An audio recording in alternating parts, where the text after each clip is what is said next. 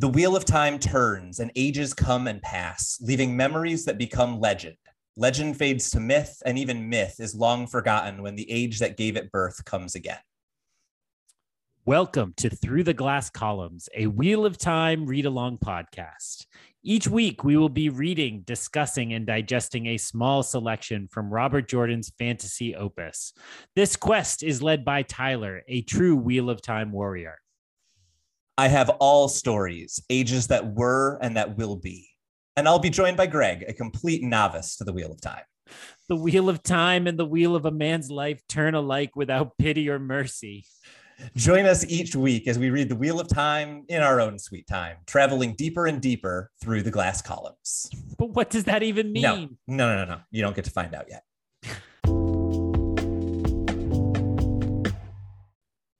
Hello and welcome back to another episode of Through the Glass Columns, your weekly read-along Wheel of Time podcast.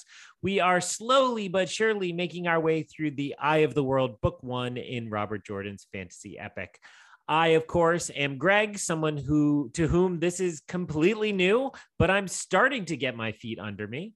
And I am joined, as always, by my expert guide, Tyler. How are you doing, Tyler? I'm doing very well, Greg. I just have to say how impressed I am that you corrected yourself on whether to use who or whom, something that I do not understand. So your expertise is every bit as valuable as mine, I feel like, as we make our way through this setup.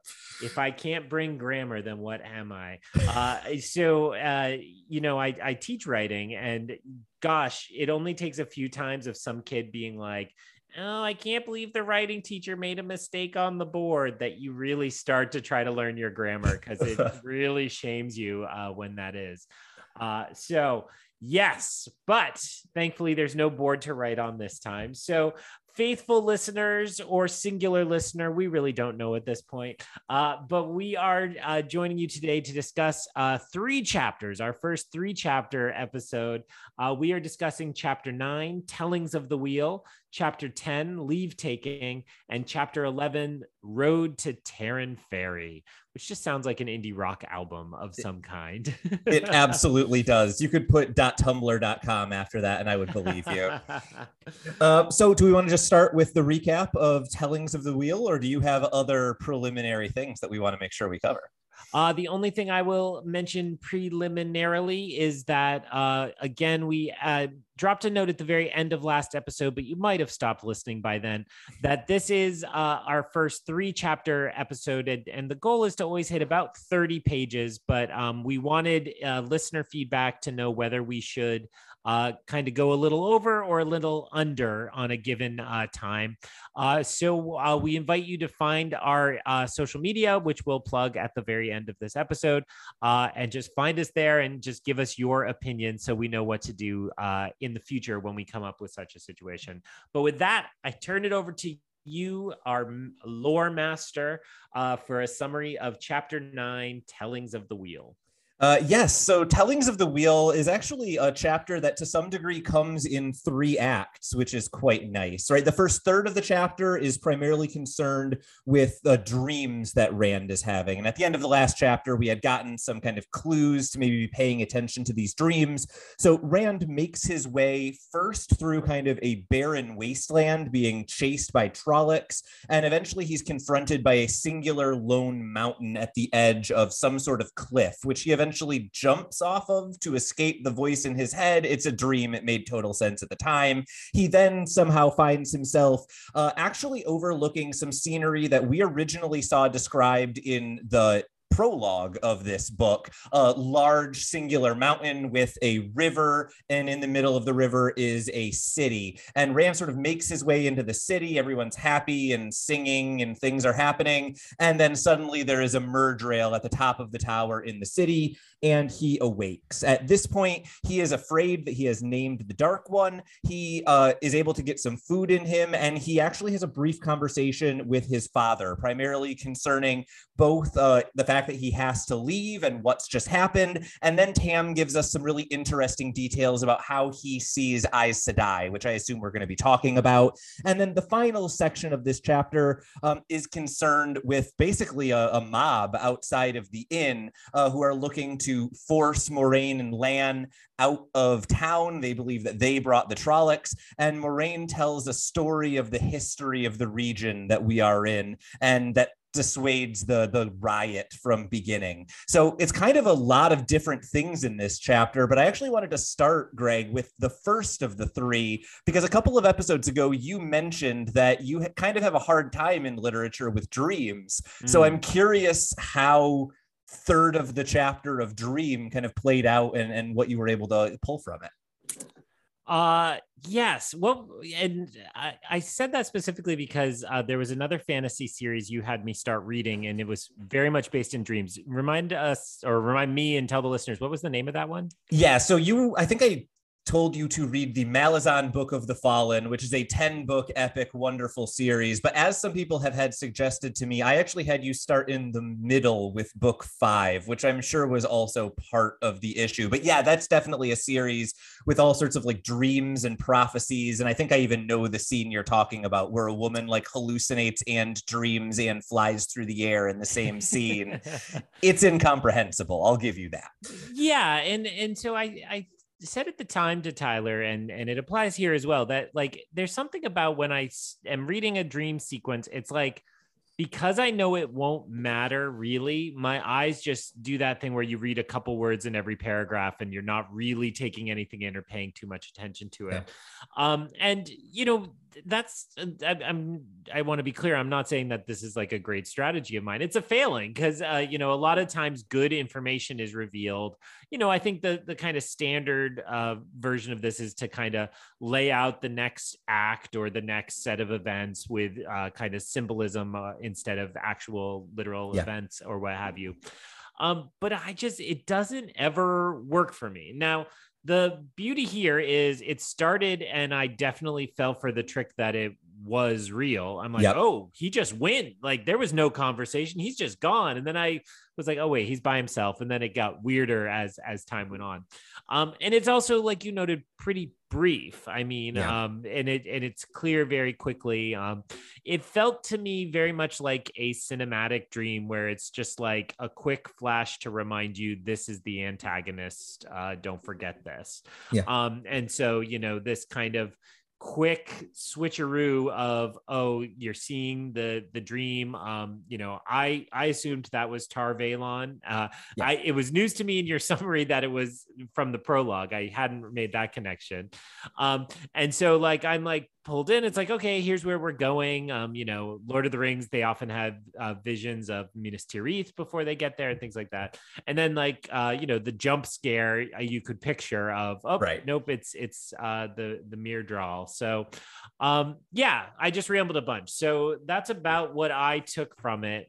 What either did you take from it, or what should I have taken from it? Yeah, I mean, I think you've kind of covered the big things. To me, what's really interesting in this sequence is it's about maybe like 2/3 of the way through the dream when Rand is, and I'm comfortable saying this, you got it, he's in Tar Valon, right? That's what he's dreaming about. But once he like gets into the city, he's describing like there's a bunch of music and people are dancing and singing and they're cheerful and they're happy. And then he like pauses and everyone stops. And then he starts moving towards the tower again and everyone's happy again. To me, that's the only moment that stood out to me as anything other than exactly what you're describing, right? Everything else in there feels kind of like textbook. This is where we're going. This is a vision of, you know, what the next couple chapters are going to be. Here's some, you know, foreshadowing. But just the fact that we had that one moment where it almost seems like the dream is trying to get Rand to do something, or the dream is responding positive when he's acting in the way it wants and not when he's not.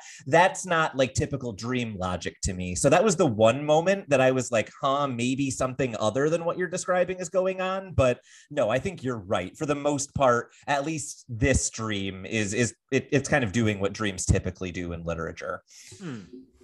It was, you know, we talked, I think back in the second episode, not counting the teaser, the preview. Sure. We talked a little bit about how I said, oh, there's a yin yang, and you're like, actually, buddy, it's not a yin yang. It's missing the dots, right? It's the balance without the core.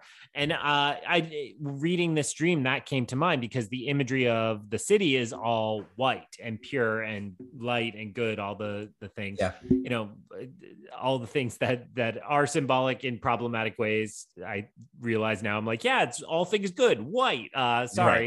But dealing with a set of symbols anyway.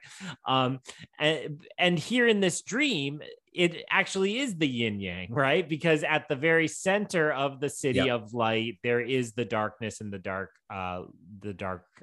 Mirdrall there. Not necessarily the dark one, not the Dragon Lord or anything like that. And so that is, to me, that speaks to, this is either a fear, right? Like that there is something behind all this that is sinister.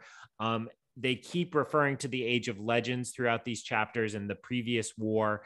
And maybe that means this war is going to be different because there is something rotten at the core.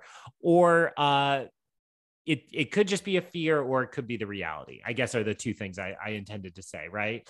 And I'm curious to see which this ends up being, but it feels more like fear because we have this protagonist who's just encountering this world for the first time, and he's got his own doubts and misgivings.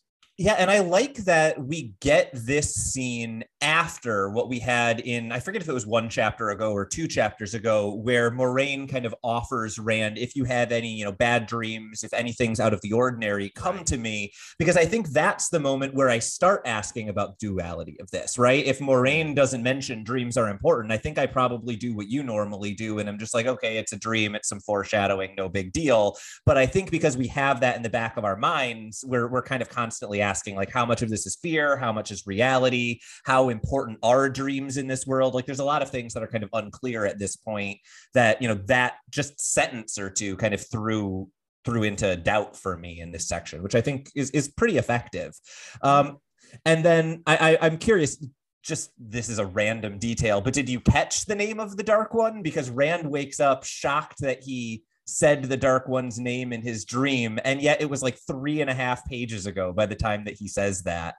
I don't think I did. No. The Dark One's name is Shaitan. At one point at the end of like the first half of the dream, Rand shouts something like, light consume you, Shaitan, and then it like cuts to the second dream. The second dream happens, and then he wakes up and he's like, oh my god, I named the Dark One, it's horrible. So it's a really easy thing to mention or to miss, but yeah, that's the name of the Dark One. He then wakes up and Tam is there, which when I first read this the first time, I remember being shocked. I was like, oh, we're never going to see this dude again, right? I was kind of like, by the time that Rand is gone and he's awake, we won't get that moment between Tam and Rand. I was assuming for 5-10 books, right? Like, it's a fantasy series, they take their time. So I'm curious, was that something that surprised you as well? Was that a reunion kind of what you expected, or did it do things that kind of pulled you out of what you were anticipating from the story? I don't think I was surprised that they would say goodbye to each other. I thought, that's good writer's fodder, right? To be able to give the tearful goodbye between these two men who have only had each other their whole lives. But I think I was expecting Tam to be much more out of it. Right? He seems like his normal self kind of popping up, and he's just like, oh, hey, what's going on? Gets the exposition download, and we don't get it repeated, but we know he gets all that. He's just like, cool, well, be a little careful, and I'm going to work on getting a new herd. And it's like, you just found out that your son is targeted and is going on this epic quest, and all you want to do is make sure your farm is okay. And, we've established how important sheep are to these people. Yeah. So that fits. But it was like, oh, it's really, it ended up being like, yeah, of course they'd give him a goodbye scene, but it wasn't any kind of maudlin emotional thing. It was just kind of done.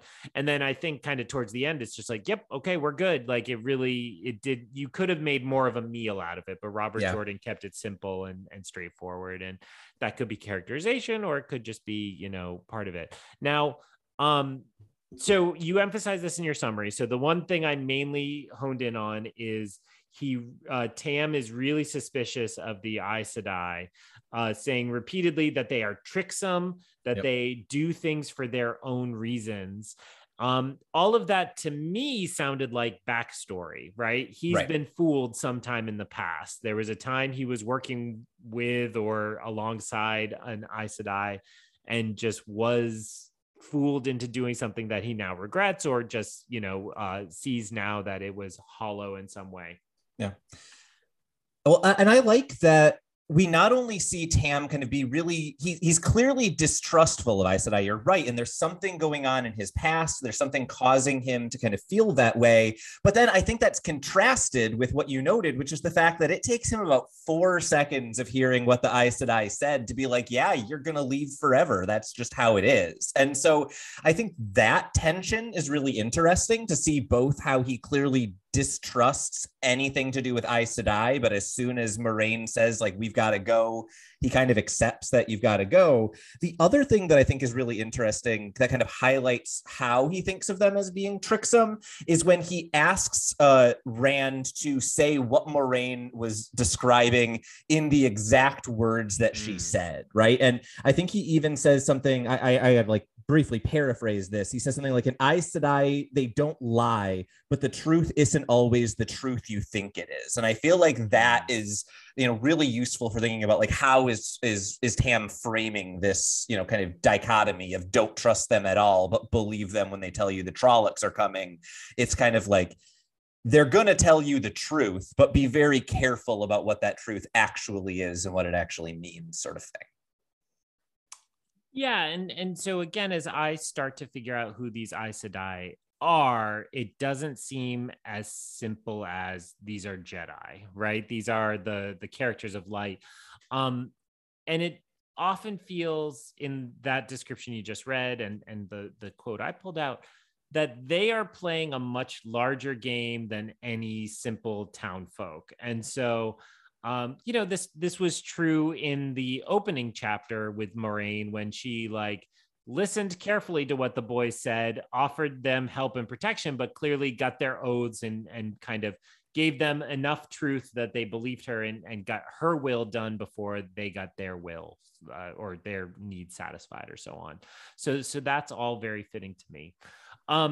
Well, go ahead. Sorry, I actually just had a second example of that because I think that's a really good example. But also we had, I think it was in like the 3rd or 4th chapter, the conversation between Tom and Moiraine, where Tom is kind of introducing himself and he's like, I have all of these amazing stories. And when Moiraine shows up, they almost have like over the top of the heads of the villagers, almost like negotiation. Now, I think if you go back to that scene, you can see it's basically Moiraine telling Tom, don't tell anyone I'm Aes Sedai, right? And he's like, okay, cool, no big deal. And so I think we see a few situations there of her kind of manipulating the situation without letting the information she doesn't want into what the villagers are hearing. And that I think is kind of what Tam is thinking about. Sorry, I didn't mean to interrupt you, Jared. Oh, no, not at all. And thank you for that added example of that. And that is compelling in a way that, a purely good moral character is not. So that's certainly going to keep me reading along. Now, I will admit that it actually was, I think I was into the next chapter when I was suddenly like, oh, wait, why didn't Rand ask Tam about his fatherhood, right? Yep. And so he just doesn't, is accurate. My read, it's not explicitly stated. My kind of like assumption of the connotation of the text is like there's a moment where he's about to, and then he chickens out. Okay. And that's kind of all we get. And that fits with his emotions ahead of this, that he is certainly curious about it, but fearful of what it will really reveal and what it will mean for him, kind of big picture, long term. But it was kind of shocking. Like, I mean, if that was weighing on my mind, I feel like I'd ask Dad as soon as Dad got up. But, he's obviously infirm and all that. But in all that was just downloaded about how he's a target, it seems like both he should have asked and golly, Tam should have volunteered if there was something that made Rand a particular target. But maybe he is safe enough knowing that Rand is going to be with the Aes Sedai and is not worried about protecting him from whatever this truth is. But it was suddenly like that seemed like such a driving force in 2 or 3 chapters before this. And then it was just like, wait, now's the moment. And it doesn't happen. So, well, at very least, I'm glad I didn't miss it. And like it had a poor reading moment. Yeah, no. And I think that's really interesting to some degree, because there's a story there that makes a lot of sense, right? This is literally a young man saying goodbye to his father, what he fears might be the last time. He probably wants to say goodbye to his father, not to the person who might not be his father, right? He'd rather hang on to that illusion. I just feel like we need that in the text a little bit more, right? We can get there, we can arrive at that conclusion, but like it would be a little better if Rand thought it instead of us kind of assuming it. I think I agree. It's not a plot hole, but it's pretty thin papering over what could be a plot hole. That being said, I think the last section of this chapter also has I love the world building in the story that Moraine tells, and show viewers will know a decent chunk of the story that Moraine tells actually ends up word for word in the second episode of the television show. So wow. This is a relatively important scene, at least as far as, the creatives involved with the show were concerned. So I'm curious what your thought was of the tale of Manetheren and how, this kind of almost weird history gets thrown in the middle of an otherwise, mob related chapter. Yeah. So I mean, again, I devote my life to writing, to literature, to stories. So a time when you can turn an angry mob around with a story and with the power of words. I mean, there's obviously a little spectacle there as well, but I was like all into this in terms of a plot, especially kind of on that level. The actual details of the story I found pretty tricky. Okay. It was definitely like, I read a couple paragraphs and I'm like, let me take this again. And, not unlike we were talking about with A Dream. I mean, it was a lot of names, a lot of events and places. And it's like, whoa, what am I going to care about here? So I'll let you mainly take over it, but I will say the other complicated factor is I got, again, like 3/4 of the way through it, and I was like, shoot, this is probably one of those things that Tyler talked about where this is like a real world thing. And so I stopped and I'm like looking at the names and I'm trying to interpret them, and they're all kind of bizarrely Tuckerized and all that stuff.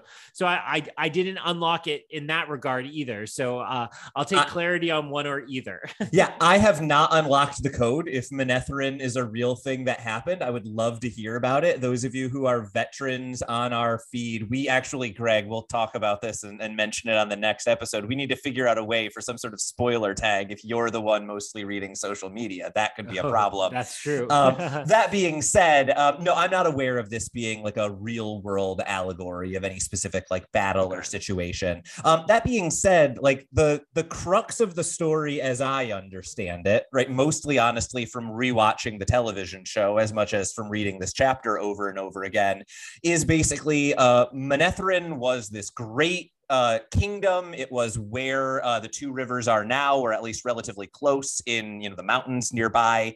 And it was a kingdom that was, really important in what were called the Trolloc Wars, which we'll learn a lot more about as we go. But at some point, the Trollocs decided we're going to kill Manetheren. The Manetheren army barely made its way back to defend their village. And they basically thought, if we can hold out for 3 days, reinforcements will arrive, we will survive.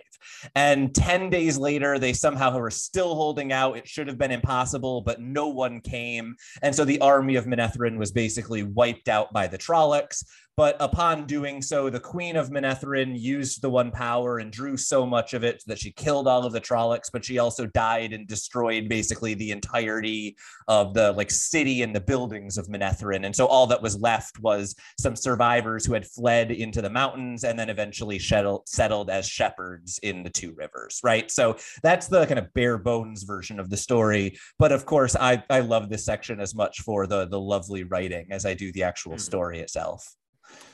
Yeah, and as I understood it, she is standing there spinning her staff, and there's sparks coming out of it, and the sparks, it's emphasized, spin straight out. They don't bend, essentially, with the speed of the spinning. They don't drag, which is very curious as an image, right? Yeah. And like, what is that? Why is that happening? Okay. So I think I got the gist of it there. And as I understood why the people were convinced by it, it was to say to them, you're not simple people. You Yeah. were, you are, belong to something greater. You were once something bigger than this. And so you should be proud of that, and you should reawaken that. Yeah. And to me, that, of course, that's primarily motivated by like, let's just get me out of this sticky situation, this mob, and so on. But also a reminder to people of what has passed and what will come again, that if something is brewing, they're not going to be able to just be shepherds for the time to come. And it was Aemon and Eldrine. Yes. Yeah. So those were the two figures. Okay. Again, balancing out, the one power is feminine, and the women wield that power. Curiously, in this scene, I thought it was really interesting how the first person to jump to defense of Moraine is Bran, the innkeeper, right? Yeah. And so that made me think again about these larger politics. The wisdom is not here at all. Yep. And I believe the mob, at least the like named members, are mostly men as well. Yeah, so I believe the mob is either exclusively male or almost exclusively male. And I think Sen Bui is the only character in the mob who we've really had any interaction with before. And he's just like kind of a jerk in the meeting. So like, it's not a ton of like named characters we have a whole lot of background with, but you're right. I think it's almost exclusively male. And then the only people who do kind of end up defending Moraine, I think it's basically, like you said, it's Bran, the innkeeper, and then it's Master Luhan, the blacksmith, right? I think those are the only two who stand up for her. Yeah, and so I mean, temperature's cool, but it again makes me wonder about who holds the real power in this village. I mean, Bran was kind of less being the mayor and more being the innkeeper, although both were mentioned in the passage. So that was curious to me as well. And if she just saved this whole village, but I understand their anger at her, it's like, well, but then where are all these other factions as a part of this? And it seems to me I need to be satisfied with like, doesn't matter because they're gone now. Yeah, we're leaving them we're behind. Gone. We'll see you behind. See you in 4 books or whatever. Maybe we're not going to worry about this town's politics too much more. So I have no further notes for this this chapter except to ask a question, which is, what do you make of the title of the chapter? So Tellings of the Wheel feels very grand. And especially, I mean, I appreciate you breaking it down into thirds. Those first 2 thirds don't seem very grand or important. Yeah. So is this just referring to the mythology, or what do you take from that title? Yeah, I think that's a really interesting question, because you're right. Each of the 3 thirds, each of them fits the title just a little bit better than the last one, right? The dream, I have no idea how this is a telling of the wheel, right? It's Rand having a dream that maybe has some, foreshadowing or something that will tell us about something of the wheel weaving whatever, right? But then the second section, we don't read it, but Rand does give a telling of, some story or some turning of the wheel to Tam. He tells what happened, and then we get a lot back. It's like, okay, maybe. I think the chapter is basically named after the Manetheren story, right? Like that's the big piece there. That's the major telling. But yeah, it's interesting that it's pluralized. It makes us, I feel like the literal interpretation of that is almost like Rand telling, Moraine telling, and the dream telling. I'm not sure how you fit that third piece into it, but no, that's a really interesting point. Cool. Well, then I'm satisfied. Are you, sir? I am. However, I did want to just add one quick quote from Moraine's story that is not useful right now, but I want to get on people's plates for like 30 chapters from now or whatever. So when referring to one of the battles in the war, in the Trolloc War, when we're talking about the battle at Manetheren, we get the following quote. Some of the Trollocs have raised a banner of Baalzamon, Heart of the Dark, an ancient name for the father of lies. And then she later says, the Dark One could not have been free of his prison at Sheol Ghul, or all of the forces of humankind could not have stood against them, but there was power there. And so that introduction of something that's not the Dark One, but is almost as powerful and almost as dark, and it has a name, and it's Baalzamon.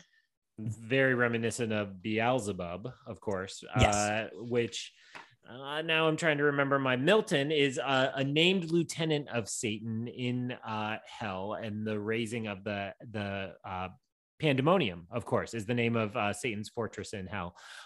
So, okay. All right. You didn't need to show off. I was impressed by whom, but yeah, that's good background info.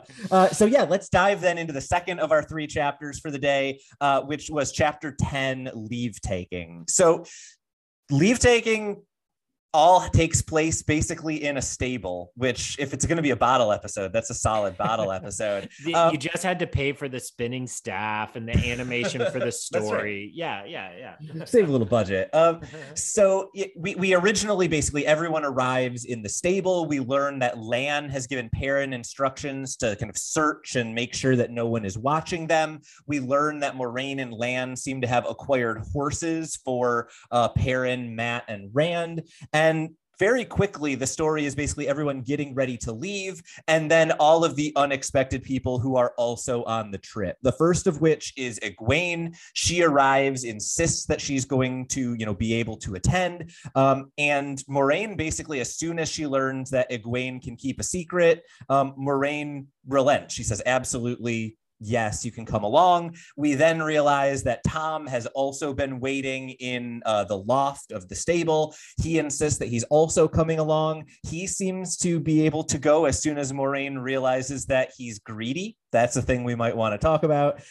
And then, we get a brief scene of the group kind of getting out of this town of Emmons Field, occasionally avoiding some of the patrols that have now been set up to watch for Trollocs. But similar to what we talked about a couple of chapters early on, I find this to be effective setup and effective storytelling, but it's a little slight. It's kind of and then the gang got together chapter. Was that your impression as well?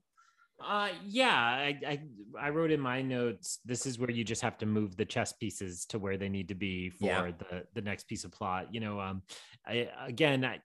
could just put the Tracy Morgan quote from 30 Rock under me. Tell it to me like it's Star Wars. This to me was the middle of Revenge of the Sith, which is, you have this great opening, and then it's like, oh, we know when the Empire springs up, all these people have to be separate and here. So you have this middle chunk of the movie that's just like, it doesn't really matter, yada yada yada, he's mad at him, and then you get them where they need to be. And so it very much felt like that. It felt together like creating a fellowship. It made me think of, you have my axe and there's an axe, and my bow, and then everybody comes together. So actually this and the next chapter, I really didn't take many notes and I don't have too much to say, but I will say, interesting when Perrin reveals that he does have this axe. Lon is just like, better get used to fighting, guys. Again, I still am a little cool towards him. He doesn't really do anything in either of these chapters to change that general impression for better or worse. But it's like, he's realistic. He's like, you're about to leave this sheep's fold, right? Yeah. And so you have to be ready to kill without hesitation, and that I think is it's certainly engaging, but it's also like, they're about to be deeply over their heads. Go ahead. I was just going to say, and I think a really interesting piece of characterization for Lan in the midst of that idea is how he refers to all of them by their profession. Right? Mm-hmm. Rand is sheep herder and Perrin is blacksmith. And I forget what his term for Matt might be. It might even just be sheep herder as well. But I think you're exactly right. He's like, look, you're going to have to get used to this. You're in over your head. And part of the way he identifies that is like, Moraine is an Aes Sedai. She's fine. I am a warder. I am fine. You are a sheep herder duck. Right. And I think that characterization of him as being so practical, you don't even have a name, you just have a role, kind of summarizes exactly what you're describing. Like it's hard to get too into a character who won't even give our main character a name at this point. Yeah. Yeah, but like I'm sorry, I'm struggling for words because I don't hate him still. Right. Like I'm cool to him. I'm not cold to him. I'm curious to learn more about him and why this is. And is he just so deeply utilitarian? Like you're saying, he can't use names, he can't get attached. Yeah. And I want to learn more about how many times has this guy been around the block, right? Maybe he doesn't get attached because he's like an immortal and these are, ants to him or what have you. My personal favorite for kind of writing bit in this chapter is, I believe twice, Moraine says, what is done is already woven in the pattern. Yep. And as a turn of phrase, I really loved that. And this may be just very idiosyncratic of me, but again, I think we've told listeners, I have my PhD in American literature, and my favorite American novel is Moby Dick, because I'm a walking, talking cliche. I do love Moby Dick. I think it's the great American novel, and embedded within Moby Dick is so much, obviously, but there's this one chapter that scholars like but don't love, but I kind of love. And it's actually called the Mat Maker, M-A-T. So it fits with one character here. But in that chapter, Ishmael, Queequeg, his roommate, best friend, soulmate, are making mats aboard the Pequod, just deep out at sea. And like Ishmael is wont to do when there's nothing going on, he finds like something meditative about life. And he comes up with what he thinks is basically his system for the universe. And it's because they're using a loom to weave these mats. And on a loom, you have the strict, rigid strings, which he calls fate or destiny. And then the shuttle that shoots back and forth, that's free will, because the person decides, I'm going over these two, under these two, or whatever pattern they want. And then the third piece is Queequeg smushes it all down, and that's chance, because sometimes Queequeg is exactly even, sometimes it's crooked, all of that. So I've always loved this moment in Moby Dick where they're like, this is how the universe works, right? It's this woven tapestry of free will, destiny, and chance. And so to then see this, respected mythological character here, I'm like, she believes in Ishmael's universe, and there's not nearly as much there to warrant that leap I just made, but it's so very much felt to me like, she understands that they can have the best laid plans, but when there's chance just happens. And if Egwene is here, then Egwene is coming. And if Tom is here, then Tom is coming, and so on. And so I liked that ability of our character who seems the most in control to be willfully out of control, or give up that control willfully in some way. I'll be honest, I have not read Moby Dick since I was like 19, and I forgot that chapter existed. And that is definitely the inspiration for what Moraine is saying and other things she will say as we keep going. Ishmael was right about how the Wheel of Time world works, I guess, is kind of what I'm saying. So get pumped about that. I am. If people could see me dancing on this Zoom call. So I guess for me, the thing that I pulled out, which was not nearly as interesting or literary, was the moment when Moraine says yes to both of the two intruders on the group, because they're very different moments, but I think they both work. And I highlighted it a little bit in my summary, but Egwene, Moraine is very doubtful until she asks, did anyone else notice we were sneaking out? Did you tell anyone? And as soon as Egwene says no and no, she says, perfect, you're in, done, right? So Egwene being discreet was her kind of standard.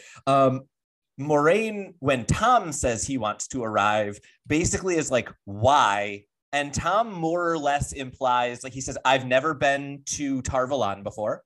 I would love to perform in Tar Valon. I am willing to pay whatever price an Aes Sedai might ask to travel with an Aes Sedai to Tar Valon, right? And I read that as Moraine being like, okay, this dude's like, he's a bard. He wants to play songs. I have an opportunity to give him to play songs. He's greedy, and therefore I know what he wants, and therefore I can plan around it. And I thought those two moments, they're very different reasons to accept people, but I think they maybe say something about Moraine and how she's kind of like thinking through this process. Did you notice either of those, or were there anything else that she did other than the Ishmael phrase that jumped out to you? I will say, not necessarily attributing this to Moraine, but the presence of Tom surprised me most of all because, I kind of expected Egwene to come along. I think you had hinted that the show kind of hand waved some of this so that she just gets to come. But there was enough kind of plot built up around her and Rand that it's like, yeah, she's coming, whether even if she's not invited. But then Tom's presence, I was like, oh, him too? Him? And like, because the peddler was just kind of dispatched without much fanfare. And so I just kind of assumed we'd lost the Gleeman as well in there. So more than anything, I think Tom's presence was just a surprise to me. He also appears so suddenly. There's this suggestion he has some skill, and that resonates with, they noted how he disappeared so handily during the Trolloc raid.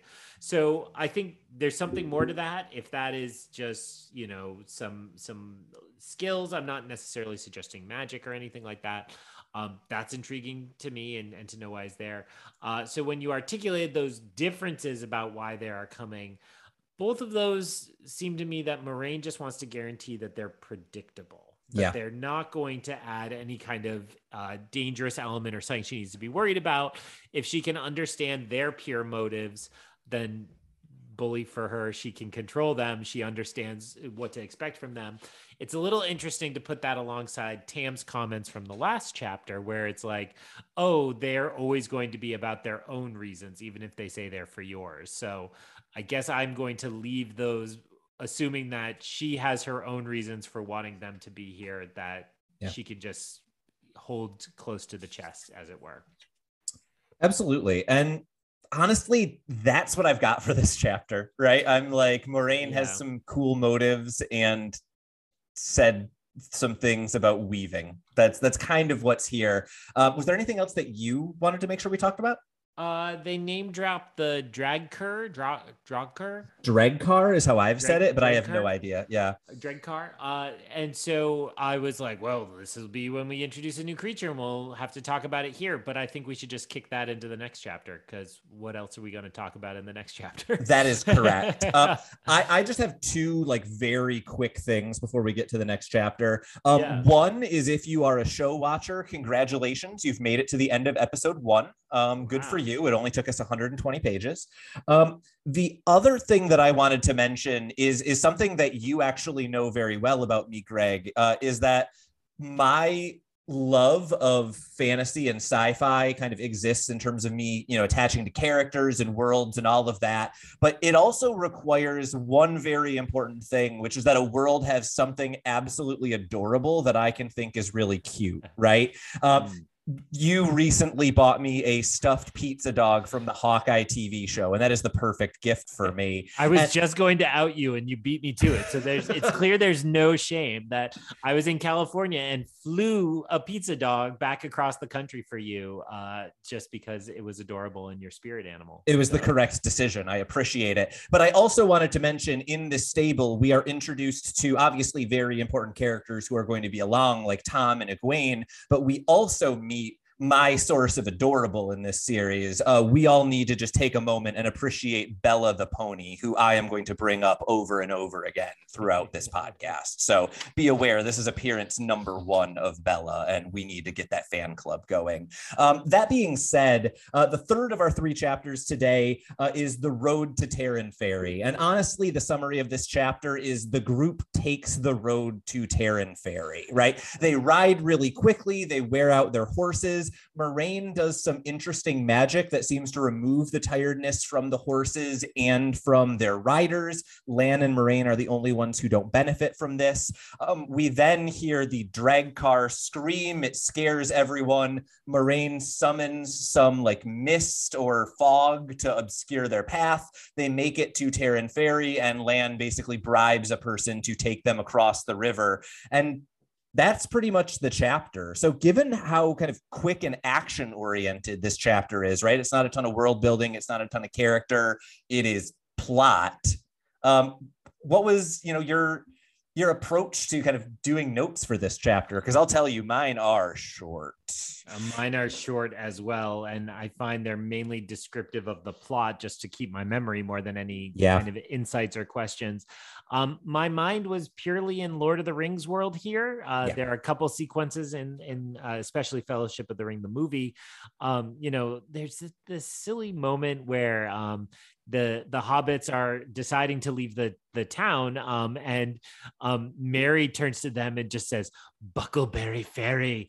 And so when in my head, I kept going, Taren Ferry, and they just have to get to the ferry. And I know in Lord of the Rings, the hobbits, in the movie, they jump dramatically onto the raft and the horse can't make the jump, the Nazgul, so they're safe.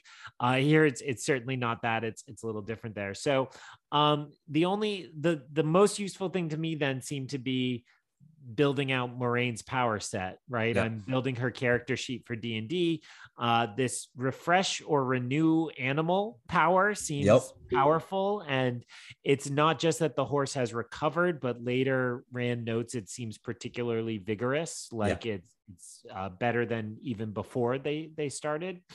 And then as I understood it, she has this fog ability. Is the fog from her? I believe so. Yeah, I think it's at least implied to be, because right before the fog appears, there's a brief moment where Rand can't catch a conversation between Moraine and Lan, but we hear Moraine's answer to something that Lan has asked, and she says something like, "No, I can't kill a drag car, definitely not from a moving horse, but I can." And then it's like almost the next like paragraph or two when all the mist starts to appear. So I think it's implied it's her, but yeah, we kind of learn the limits of her powers in this. She can't kill things while she's, expending energy doing other things.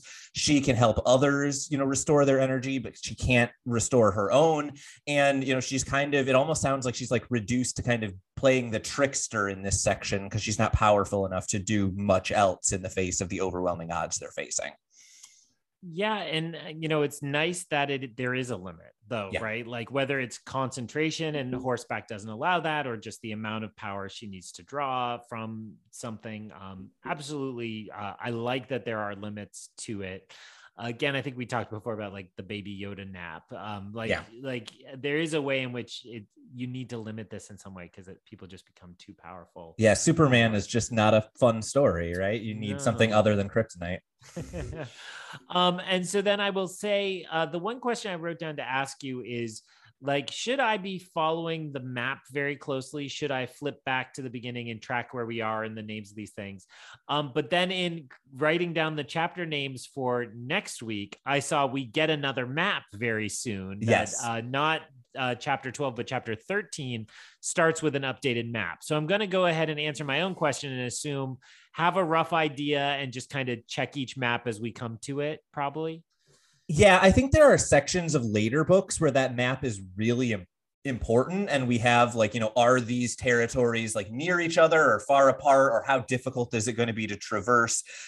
In this first book, honestly, like we kind of like go from Emmons Field to Taren Ferry. That's like kind of on the map. And then we spend a decent chunk of time in like the middle of roads or plains that aren't always on the map or are difficult to find on the map, or you need the smaller map to kind of get there. My advice with the map in this book is like, look at it when you're like, wait, where is that? But I don't think you really need to be like tracking yourself on each of the maps as you go. It's not that kind of like, we are here, so we need to whatever kind of story. It's much more about, this is so cliche, but it's about the journey, Greg. Oh, okay. and the friends we made along the way. Yeah. Tom and Egwene and Bella. And Bella, yeah. Then that taps me out for this chapter. I had nothing further. Yeah, I have two other quick things. The Sure. first is just to note that when Moraine is going around and healing all of the horses, she does take a moment and is almost surprised. She says Bella is the least tired of all of the horses and needed her help the least, which is the opposite of what anyone would have assumed going into it. So there's obviously, potentially something interesting going on there. The other thing that I thought was really interesting in this section, you brought it up earlier, is we get just vague hints of this creature, the drag car, but we don't get much, at least so far, right? And so this feels to me so far kind of like they're doing the Jaws thing, right? They're giving us just enough detail that we can, picture it ourselves and, worry about what's off screen, but not see anything on screen. So I'm curious, just with the drag car, what your reaction to our third new monster in 11 chapters was, and how you perceived kind of the way that this is being shown and portrayed differently than we've seen with the other two that are just kind of like on screen immediately. Yeah, so I think the shrieking, it was interesting to me that the shriek was so powerful, and I don't mean that literally, but like in instilling fear. So it freaks out the horses. I believe Rand's horse bucks him off in that moment. We also have this hint that the Watch Hill village was still having their party, because nothing had happened here, and yet once the shriek happens, it all shuts down and locks out. So defined by its shriek, as I think in the previous chapter, it was basically like, oh well, when they created the Trollocs and the Fades, they kept going, and there's just this hint that there's a menagerie of monsters to come, that we're just going to meet more and more grotesque and horrifying beasts. And the emphasis there, it felt to me, was on the unnatural, that they were designed and spliced and created, not of the natural world. So my wish for like races is kind of half true. We don't really have different races as much as we have, monstrous creatures and creations for it. Yeah, and I think that actually is really emphasized by the first image that we get of the drag car, right? Because Rand first notices it when he sees like a shape go across the moon. And his initial thought is like, oh, that's a bat.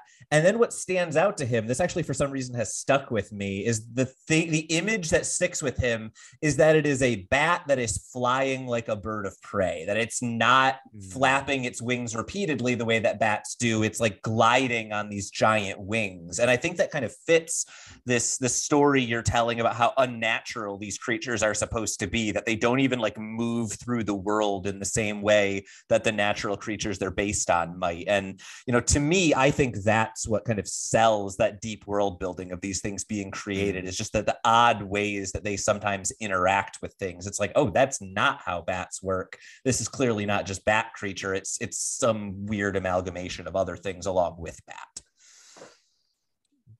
Keeps me wanting more. I think my other flaw besides dreams is I have trouble picturing fantasy creatures. So one of the things I certainly will be doing as they come up is just Googling them. And a series this old, there are either official or just plenty of fan creations of them. And I just went through this with the other fantasy series I'm reading the Dandelion Dynasty. I think I've mentioned that by name before. And they had this big creature, and I'm like, I cannot picture this thing. And then, it was unfortunate that such a new book, there were like 12 interpretations, and they were all very different. So, and I think Lord of the Rings was always very much that way till the Hildebrands kind of set a version of things. And then the films really kind of built on that, and often directly or changed it, but locked in something there. So obviously the show would be helpful, and I'm sure has set some of these things. And when we get there, I'll probably, there are funny psychological studies about that now if you read Harry Potter, you picture Daniel Radcliffe instead of whoever you actually thought was Harry Potter before that. I'm sure that's exactly like this reading. I'm sure you have those creatures in mind and so on. So actually, this is something that I don't know whether you know about me, but fits very well with what you just described. I am very odd in that I'm pretty sure I've never had this like diagnosed or anything, but I'm pretty sure I actually have a condition that I have learned from the internet is called aphantasia or aphantasia, something like that. I don't picture things in my head. Right. Oh. If you ask me, like, picture Steph, like my wife is named Steph, for those of you who are not aware, I can't. I don't have pictures in my head, right? I have descriptions. I think through things. But so as I've been reading these books, I have been hearing the actors' voices in my head when I read character voices. Oh, okay. But no, I'm not picturing anything. I never have. I never will. That's just how my brain works. Oh, well, I was not expecting revelations about your psychology tonight. So, I mean, we're not going to top that. I would ask you to lay down on a couch and tell me how it makes you feel, but that is not the type of doctor I am. So it would really be inappropriate for that. So are you good on these chapters? Yeah, I think that's pretty much all I had. Awesome. So, all right. Faithful listeners, I think this ends up being a little longer, but not dramatically longer in terms of our show time. So keep that in mind when you're voting for whether you like the 3 at once or you want us to stick to 2. Next episode, we will absolutely be returning to 2 chapters because this ends up being a little long with just 2 chapters. So that is chapter 12 and chapter 13, Across the Taren. And choices. I know how to pronounce choices. That's an easy one. So chapter 12 and 13 from the Eye of the World for the next episode. As always, Tyler, thank you to you. You are a faithful guide and continue to steer me with just the right kind of firm, gentle balance as we continue through this. And thank you to all our listeners who continued with us on this journey. Tyler made note of it. We are getting there. I just did a quick check and we're about 23% of the way through this book. So, that's not nothing. And I hope you're enjoying it as we continue. So we look forward to seeing you next time through the Glass Columns. So ends another episode of Through the Glass Columns. We thank you for joining us and continuing with us on our quest to cover all of the Wheel of Time in our own sweet time. This podcast features original content developed by Tyler Orm and Greg Cass and is not in any way affiliated with, associated with, or condoned by the Robert Jordan Estate, Tor Fantasy, or Amazon. All content is intended for entertainment and educational purposes only. If you're enjoying this podcast, please seek out the books from your local bookshop or library and join us as we continue our journey. If you'd like to contact us to share your thoughts or give feedback, you can email us at throughtheglasscolumns@gmail.com or find us on Instagram and Twitter by searching Through the Glass Columns. Thank you once again for being part of this community. If you're enjoying the show, please subscribe to the show, leave us a review wherever you're listening, and recommend the show on your social media to help us grow our community. We look forward to welcoming you back next time through the Glass Columns.